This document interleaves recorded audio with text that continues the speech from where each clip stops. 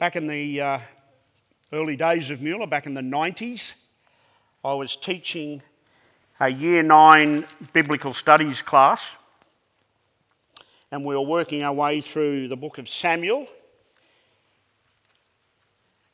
and we covered the space there where Saul went to meet the witch in a cave at Endor. And it was a pivotal point for Saul and his kingdom. In those days, I used to do a little Bib Studies exam. And so I had this question that I'd written down, and it's worth saying that in the NIV, that a witch, the English word that's used, they use the word medium. So the question I asked was, what type of woman did Saul meet in the cave at Endor? Now, a young Year 9 student, she came back and she wrote, a medium-sized woman. And I looked at that answer and I thought, I failed as a teacher. What did she make of that story? Saul was being punished by God because he's hanging out with a medium-sized woman and not a large one or a small one. See, the reality was she just completely and utterly missed the point just because of her understanding of that word. Let me go back to my teen years, back to the 70s. I have two books in my hand. There'll be some who may be familiar with them. This one is called a Believer's Hymn Book. This one is called a Scripture and Song Book, chorus book. There was considerable angst in the church that I grew up in, that were using this, but people were wanting to introduce this. And it actually became a bun fight. A bun fight over two tools that are supposed to help us worship. In fact, one gentleman said, if we introduce this, I will leave the church. Funny enough, he went down to what was called the over 50s camp, which when I was a teenager, that sounded like a really old person's camp. Must have been full of young people now that I think about it. And they used this book down there at the over 50s camp, and he comes back and he declares, do you know what? The songs in here are scripture. It's sort of one of those moments where you go, "Argh." Miss the point. Miss the point of worship. And two little tools caused all this angst. And you know what? These were sincere and genuine people. And they thought they were being devoted to God. They felt there was a right way to worship, and they were being faithful to that. However, they missed the point. It was not about the tool that was used to assist our corporate worship, but who the worship was being directed to. And sadly, some of my peers walked away from their faith and from church. Is it possible that in our pursuit of our devotion to God, that we can miss the point of who our devotion is to? This morning we're going to be continuing in our sort of three-part series through Matthew 11 and 12. Josh has already read Matthew 12, 1 to 14, and we're going to consider this collision. It really was a collision. Last week, I guess, was a collision between our expectations and reality, but this week is a collision between the Pharisees and Jesus in terms of what each thought it meant to be truly devoted to God. What does it mean to be truly devoted to God? How did the Pharisees answer that question? How would you answer that question? How would you measure it? How do we even determine it? And in this passage, as we go through it, we'll find that the issue centred around what you could and couldn't do on the Sabbath. And I think what we should be able to do is determine two pathways to what was considered devotion to God. Pathway one, the Pharisees, their devotion to God was to follow the rules. Pathway two, Jesus would show that devotion to God comes from the heart. A heart that's in relationship with him, and from that place flows mercy to others. You see, the Pharisees missed the point, and McCoy makes this really significant comment, and he said, there is something worse than missing the point, and that is missing the point so badly that you begin to see the point as the problem. And the Pharisees completely missed the point. And in fact, the point, Jesus himself would become the problem. Jesus would, in this passage, will make a number of claims about his identity and his authority, and he said that God is more interested in our hearts than any external man-made measures of devotion. Lord, we come before you this morning, and this passage is a challenge. It's a challenge in terms of what was taking place, and it's a challenge to us. And so I pray, Lord, that you will speak to us, and that the things that I say may be immersed in your grace in terms of the things that need to be said. And we pray, as the verse finished last week in chapter 11, Lord, that we would have ears to hear what you would have to say. And we pray this in your name. Amen. Just consider these 14 verses as if it was an incident report, and it's laid out in two sections, as if it was being reported in the newspaper. There was the grain field incident, and we'll see that there, in the first 8 verses there, that there's this report that was made, and it came with an accusation. And then we'll see that there's an answer to that. Then we're going to see that there's a synagogue incident, and there was a report that came there with a question. And we're going to see an answer and a response and a miracle. Chapter 12, verse 1. At that time, Jesus went through the grain fields on the Sabbath. His disciples were hungry and began to pick some heads of grain and eat them. And when the Pharisees saw this, they said to him, "Look, your disciples are doing what is unlawful on the Sabbath." I think I've just got to park there for a little bit and just unpack two things out of before we start to get any further. The first one is the Pharisees. Who were the Pharisees? We know them in terms of the Gospels and so on, and they're put out there as a part of who would ultimately become the enemies of Jesus, along with the Sadducees and so on. But who were the Pharisees? They emerged at about 150 BC. Israel's in the middle of a revolt against the rulers and so on at that time. But this is what they held to. They were conservative. They believed in the one God of Israel, because the surrounding nations there were polytheistic. They advocated a God-centred life, but that God-centred life needed to be applied to all aspects of their life.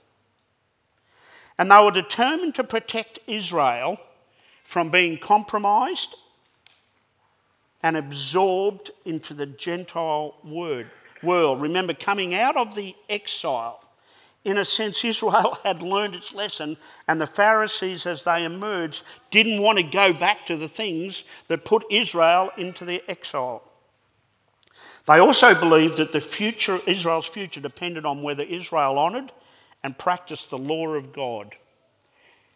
They got it in a sense of the events that had led up to the exile and the punishment that Israel was in. They didn't want to repeat that again. But I'll tell you what they did. They struggled with the law, and they struggled with how the law was to be applied to the smallest details in life. Matthew 15:19, verse 9, Jesus says that of the Pharisees, though, they worship me in vain, and their teachings are mere human rules. You see, what they'd done is they'd set up these boundary markers around, as if here's the faith and the law and so on, the integrity of God's law was here, and they set up this boundary to protect the law of God. As it were, they set up these guardrails as a safety barrier so people wouldn't step outside and disobey the law. And these boundary markers and they had three that they were particularly interested in. They were interested in the boundary marker of circumcision, which was a trait of the Jewish people. They were interested in a boundary marker over here on the dietary laws and what they could eat and couldn't eat. Then they had a boundary marker that was set up over here that was on the Sabbath. And so they set up this guardrail. In fact, the picture I've got in my mind is what they ended up doing was building a Besser block wall and built themselves inside it so that people couldn't get out, as it were, and people couldn't get in. You were either in or you were out. And these boundary markers were features, what they identified, those who were in. And the level that those rules were kept then determined to be a measure of your devotion to God. You get that? The measure that those rules were kept were then determined to be a measure of God. That's the Pharisees. The Sabbath. Well, Exodus 20, verse 8, right there in the middle of the Ten Commandments, remember the Sabbath day by keeping it holy. And verse 11 says, for in 6 days the Lord made the heavens and the earth, the sea and all that is in them, but he rested on the seventh day. Therefore, the Lord blessed the Sabbath day and he made it holy. The Lord gave Israel the Sabbath, a day of rest, a day of worship. If you were to go to modern day Israel today, you will go into certain hotels and you will come across what is called a Sabbath lift. And because pushing the buttons on each floor of the hotel on the Sabbath is considered work, then you will stop at every floor. You have no control over, it'll just stop at every floor so that you don't have to push the buttons, because that's been defined as work. In fact, you can go onto an Orthodox Jewish site even now and you'll find that there are 39 categories called the Malakos table, it should be up there, of what was prohibited on the Sabbath. And it was these 39 laws or rules coming out of their oral law that formed the structure for the Pharisees. Now, one of the things that it's often reflected back to me is that I speak too fast. I'm going to speak real fast. So hang on for the ride. Here they are. Carrying, burning, extinguishing, finishing, writing, erasing, cooking, washing, sewing, tearing, knotting, untying, shaping, ploughing, planting, reaping, harvesting, threshing, winnowing, selecting, sifting, grinding, kneading, combing, spinning, dyeing, chain stitching, warping, weaving, unravelling, building, demolishing, trapping, shearing, slaughtering, skinning, tanning, smoothing, marking. There they are. There's the 39 rules that were the laws of what was prohibited to do on the Sabbath. And if you go to an Orthodox site, even a current one, you'll find that every one of those then is broken down into a further explanation. You get it? It's important we understand that, because this is what's happening in this passage. At that time, Jesus went through the grain fields on the Sabbath. His disciples were hungry, and get a hold of this, pick it. And they pick it literally. And they began to pick some heads of grain and eat them. What was happening? They were harvesting.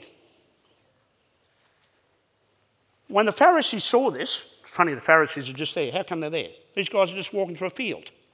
The Pharisees just happened to be there. When they saw this, they said, look, your disciples are doing what is unlawful on the Sabbath. Ha ha, we got you. Look what your disciples are doing, Jesus. This passage is integral in seeing this pivot, this change in now the opposition really starting to emerge in terms of Jesus. And they are looking, they are pressing, they are questioning what is going on with Jesus and the disciples. They caught him out. It's unlawful. You see, Deuteronomy 23, 24 and 25, though, allows the poor to work around the outside of a field and to be able to take grain and so on for food. So this wasn't unlawful because it was illegal and they were stealing. The issue was that they picked some grain on the Sabbath. That is referred to reaping. And they're probably harvesting. Actually, there's probably a few things you could get out of that because they probably rubbed it together. You see what's happening here? It's the letter of the law. And because of this extensive structure that had been set out, these guys were looking, the Pharisees were looking out and made this accusation, this report against Jesus and what they were doing on the Sabbath. You see, the Pharisees were self-appointed watchmen on their own boundary markers. So they set up the boundary markers and then they set themselves up as the watchmen for those boundary markers. There's a wonderful dialogue here. You don't see angst in Jesus. You don't see some of the stuff that, how if I was in a situation, how I'd be going for this. But I'll tell you what, he speaks and he delivers truth. And I want you to observe how often he keeps referring to the scriptures. And he answered. Look what he answered. Haven't you read? Well, that's a cracker, that is. Haven't you read? You see, these Pharisees, a lot of them had actually learnt the 5 books of the Bible. In fact, some of them had learnt the whole of the Old Testament. And he says to them, haven't you read? They'd memorised it. Haven't you read what David did and his companions when they were hungry? He entered the house of God and he and his companion ate the consecrated bread, which was not lawful for them to do, but only for the priests. Haven't you read? That's great. That's a great line. And Jesus has challenged them in terms of, he's starting to unlay this pattern of, you guys have missed the point. You've missed the point. You have totally missed the point. It's there in the scriptures. We've got this account of David and his men eating bread that was consecrated there in 1 Samuel 21. Jesus is not condemning that, or he's not condoning it. They had done the wrong thing by the law, but he's pointing out the inconsistencies of the Pharisees. David's their hero. But I don't hear you calling him out because he did that.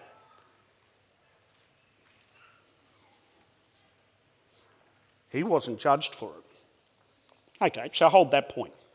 Jesus goes on. Or haven't you read the law? Okay, so he's referred back to the historical books, King David and so on, 1 Samuel.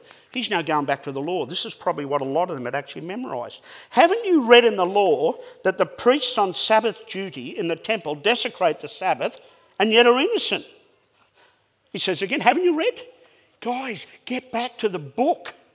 It's all there. The work of the temple had priority over keeping the Sabbath. These guys are working on the Sabbath. Now, you may consider Sunday your rest day, but the reality is I'm working. This is part of my role as a pastor. But that's not called into question at all. In fact, to the priests, they were doing double sacrifices there on the Sabbath, but there is no issue there as well. And then Jesus comes up with this incredible line. I tell you that something greater than the temple is here. The temple was everything to Israel, both in the past and in the time of Jesus, were the one that Herod had rebuilt. And in fact, if you were to go to the temple site mount today, the Orthodox Jew has a guide, a printed guide, that has the location of Herod's temple and where it would have been in relation to the Temple Mount and how they are to work their way around the Temple Mount so they don't inadvertently cross through where the Holy of Holies would have been. The temple was everything.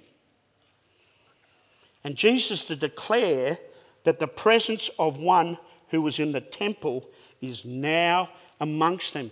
Remember, God was the cloud and the fire in the wilderness. His presence rested above the ark at the mercy seat, symbolic there in the Holy of Holies.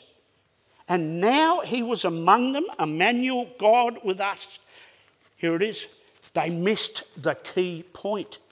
God was with them. He had dwelt with them in the past in various ways and so on. He is in person and he is before them. And then he says, if you had known what these words mean, I desire mercy and sacrifice, you would not have condemned the innocent, for the Son of Man is the Lord of the Sabbath. Jesus quotes from the prophets now, goes back to Hosea 6, verse 6, and look what he says. What God wants is mercy. What he wants is compassion. And this principle is the pivot for this whole passage. What happened to the Pharisees was that in their misdirected devotion to God, they had constructed this burdensome structure of man-made rules that did not have any basis in Scripture, that became the platform for their self-righteous condemnation by which they measured everybody else. I will read that again. What happened to the Pharisees was that in their misdirected devotion to God, they had constructed this burdensome structure of man-made rules that had no basis in Scripture, that become the platform for their own self-righteousness and the condemnation for those who they measured against. And in doing so, they not only lost their heart for God, but also compassion for his people. Jesus then sets the record straight in terms of both his identity and his authority. And he says in verse 8, if you'd known what these words meant, I desire mercy, not sacrifice, you would not have condemned the innocent. That's the disciples. In verse 8 he says, for the Son of Man is the Lord of the Sabbath. You see, before them was the creator of the world who spoke and it came into being, and rest was given as a gift to his people so they could worship and respond to God, and the Lord of the Sabbath was amongst them. Missed the point.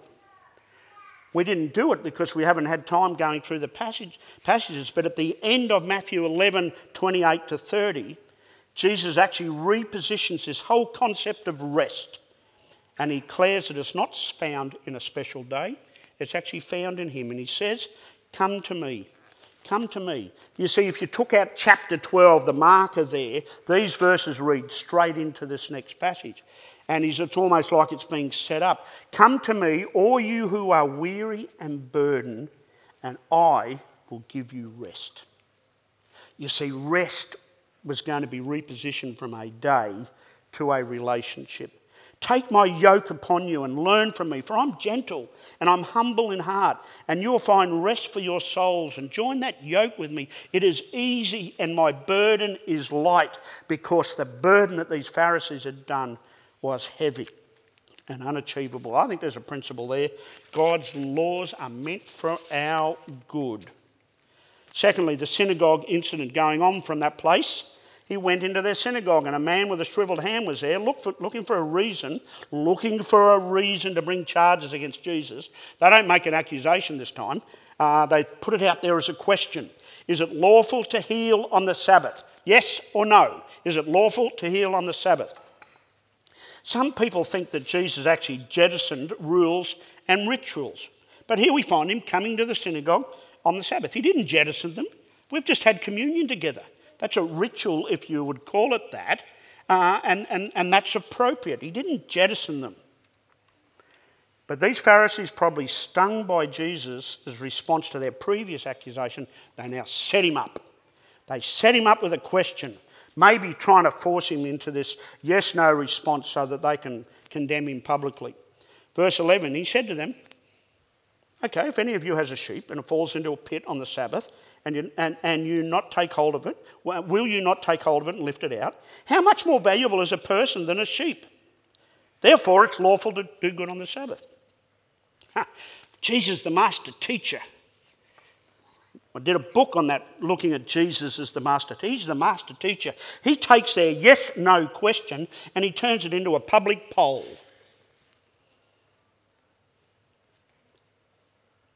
They all knew that they would not leave a bleating sheep stuck for the day, and out of compassion would rescue it, despite it being the Sabbath. How much more would you not do that for a person? His logic is impeccable and he keeps calling them out. But I tell you what, the tension is mounting. We have a standoff here, the Pharisees, experts in the law, and Jesus, Lord of the Sabbath. And our principle there is it's always lawful to do good. It always is. And look at this, verse 13. They said to the man, then he said to the man, stretch out your hand. So he stretched it out and it was completely restored, just as sound as the other. In 4 words, Jesus moved from the hypothetical to the practical. And here's the final matter of authority in all manners of doctrine and practice. The argument was over. The man-made legalistic structure that was set up by the Pharisees was now being dismantled. 4 powerful words, stretch out your hand. And you know what? A miracle took place there. This guy's withered, paralysed hand, whatever it was stretched out and it was made whole and complete again. A miracle took place. But I tell you what, the next verse exposes their heart. But the Pharisees went out and plotted how they might kill Jesus. Luke says they were filled with rage. And despite this miracle occurring in front of them, Jesus had challenged their power, he challenged their position, he challenged their authority, and they totally missed the point. And their hearts were murderous. How did it end up like that? These were God-fearing, Bible-memorising, purity-focused, devoted followers of God, and they totally missed the point. And they became bullies who enforced the excessive and oppressive rules around circumcision, dietary laws, and the Sabbath. Come back to the question from the beginning. What does it mean to be truly devoted to God? So here's the big idea. Last week we threw it up at the beginning of the service. True devotion to God is not found in rule keeping, but in relationship with God that results in mercy and grace towards others. True devotion is not found in the legalism of the Pharisees, but in relationship with the Lord of the Sabbath. The Pharisees measured devotion by allegiance to their external man-made rules, which made them judgmental, self-righteous, and brought condemnation on all those who strayed outside their own boundaries. But you know what? Jesus measures devotion by what comes out of the heart. Compassion, humility, grace. And Paul says in Romans 8:1, we are now no condemnation for those who are in Christ Jesus. We don't live under the condemnation of the law, because through Christ, the law of the Spirit who gives life has set you free from the law of sin and death. Right, let me try and just draw it back a little bit. Are we at risk of behaving like the Pharisees? I'm not necessarily talking about their murderous intent, but are we at risk of behaving like them? Yes, we are. Adam and Eve, Cain, Israel at Mount Sinai, Saul, all attempted to adjust their relationship with God on their terms. And it's been part of our fallen human condition to manufacture our devotion to God and then measure it by our devotion by externals. And you know what? That's what religion does. Generally, and it's what legalism does within the Christian faith. And we are just as susceptible to it today as it was in the time of the Pharisees. You know, my heart goes out to those of my generation who were raised in legalistic homes and churches. And my peers and my friends, some of who walked away from faith because of the rules and regulations that often had little to do with the Bible or Christian morality. And some of the stories are sad. How does that happen? These parents and churches were God-fearing, Bible memorising, purity-focused, devoted followers of God, but they missed the point. Enforcing rules around clothing, music, activities on Sunday, hair length, songbooks, Bible versions, and the list goes on, and often enforced without compassion, grace, and humility. So how does that happen? Well, here's one reason I just want us to briefly look at. It's a document that I put together to come from another church that I do with our newcomers. At the heart of this, the one reason I want to give is, like the Pharisees, these people are unable to discern between God's instructions and their own convictions. Do you know what? The Bible does have commands. There are things that we should and shouldn't do. There are lists of things that we should and shouldn't do, embrace or avoid. They are part of God's inspired word to us, and we need to be aware of that. But then there are other instructions that come from people's preferences, their opinions, their personal experiences, and they've been aligned as if they have come from God's word. So here's this chart up here. Let me just have a quick run through it with you just to give some explanation. On the far left-hand side there is Christian conviction. Okay, biblical convictions. The Trinity, the deity and humanity of Christ. Last week I had 2 visitors come to my door representing a particular group that this was their issue. They don't believe Jesus is God. And the history of the church is that if there's going to be a battle, you go to battle for these doctrines. These are in our statement of faith. These are not going to adjust. These are not going to change. These are at the heart of our scriptures in terms of who we believe God is and who Jesus is. And I said to them, we are on a completely different track. And as a pastor of the church down the road, we have no common conversation. And they said, do you know the Lord's Prayer? I said, that's irrelevant. It's irrelevant. So, we battle for that because that's the heart of the Christian faith. Then the next one is church convictions. And they are convictions that we believe as a church that we adhere to. We've done communion this morning. We did communion last week. We did communion the week before. But there are other churches in proximity here would do it less regularly.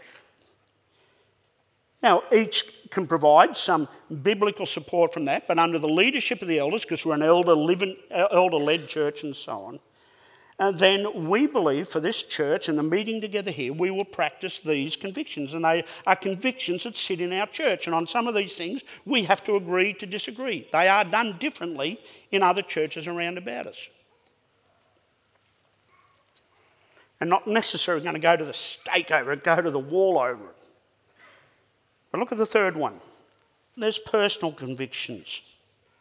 And they are part of my experiences of life and my journey and my understanding of God. I have these convictions that have been established in my life that I believe are consistent with the Bible. But they're my convictions. And they may be different, some of them, from my wife. They may be different from my kids. But these are personal convictions, and we need to have convictions. We can't have people that are just flopping around everywhere. But these might be convictions about some of the things that I've got listed there, and you can add more there if you want. You want to put vax and anti-vax. You want to put yes vote, no vote. You see, they are things that we will and should have personal convictions on. But what happens when we come together with those convictions? Well, Paul gives us Romans chapter 14.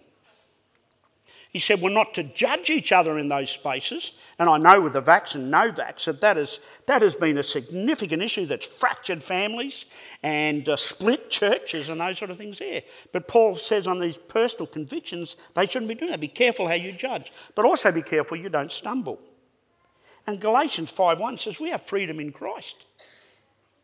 And I have convictions. And some of my convictions come out of my culture because when I go to Cambodia, I see a different range of convictions that people have. And then the fourth one there is personal preferences. The things that relate to what I like and what I prefer. The problem I said is they're unable to discern, the Pharisees, and some of those from the generation I grew up in, were unable to discern between God's instruction, as it were, the first two, and and our own convictions. And what happens is they move those convictions across into square 2 and sometimes try and get them across into square 1. The unfortunate thing was that with some of these personal convictions and preferences, they were asserted, when they were asserted, it was done with a tendency to control others, lacking grace and was discouraging, and there was a fear of disapproval of others. Is this challenging what I'm saying? I prayed this morning that this message would be immersed in God's grace, because it needs to be. But we do need to be challenged. How do I avoid myself the error of the Pharisees? Have I been able to discern between God's instructions and my own personal convictions and preferences? That's one question. The second one then is, one way that is evident in terms of true devotion to God is my heart response in those situations. Am I becoming an agent of mercy and grace? Do I look for opportunities to affirm and encourage others? True devotion to God is not found in rule keeping, but in relationship with God that results in mercy and grace towards others. If we miss that, we miss everything. Matthew 11:28-30 says, and Jesus extends to all of us an invitation. Come to me, all you who are weary and burdened, and I will give you rest. That's the heart of the relationship. Take my yoke upon you and learn from me, for I'm gentle and humble in heart, and you'll find rest for your souls. For my yoke is easy and my burden is light. And Lord, we would just pray that you would take these words and that these words would bring encouragement to us, that they would bring challenge to us. And that, Lord, our rest will be ultimately found in a relationship with you. Sure, we've got structures and forms and patterns in terms of the way that we do stuff. But, Lord, our ultimate goal is to be conformed to the image of Christ. And that's demonstrated in what comes out of our heart. And it should be compassion and grace. We pray for your Holy Spirit to enact in all of our lives today and this coming week, we pray in your name. Amen.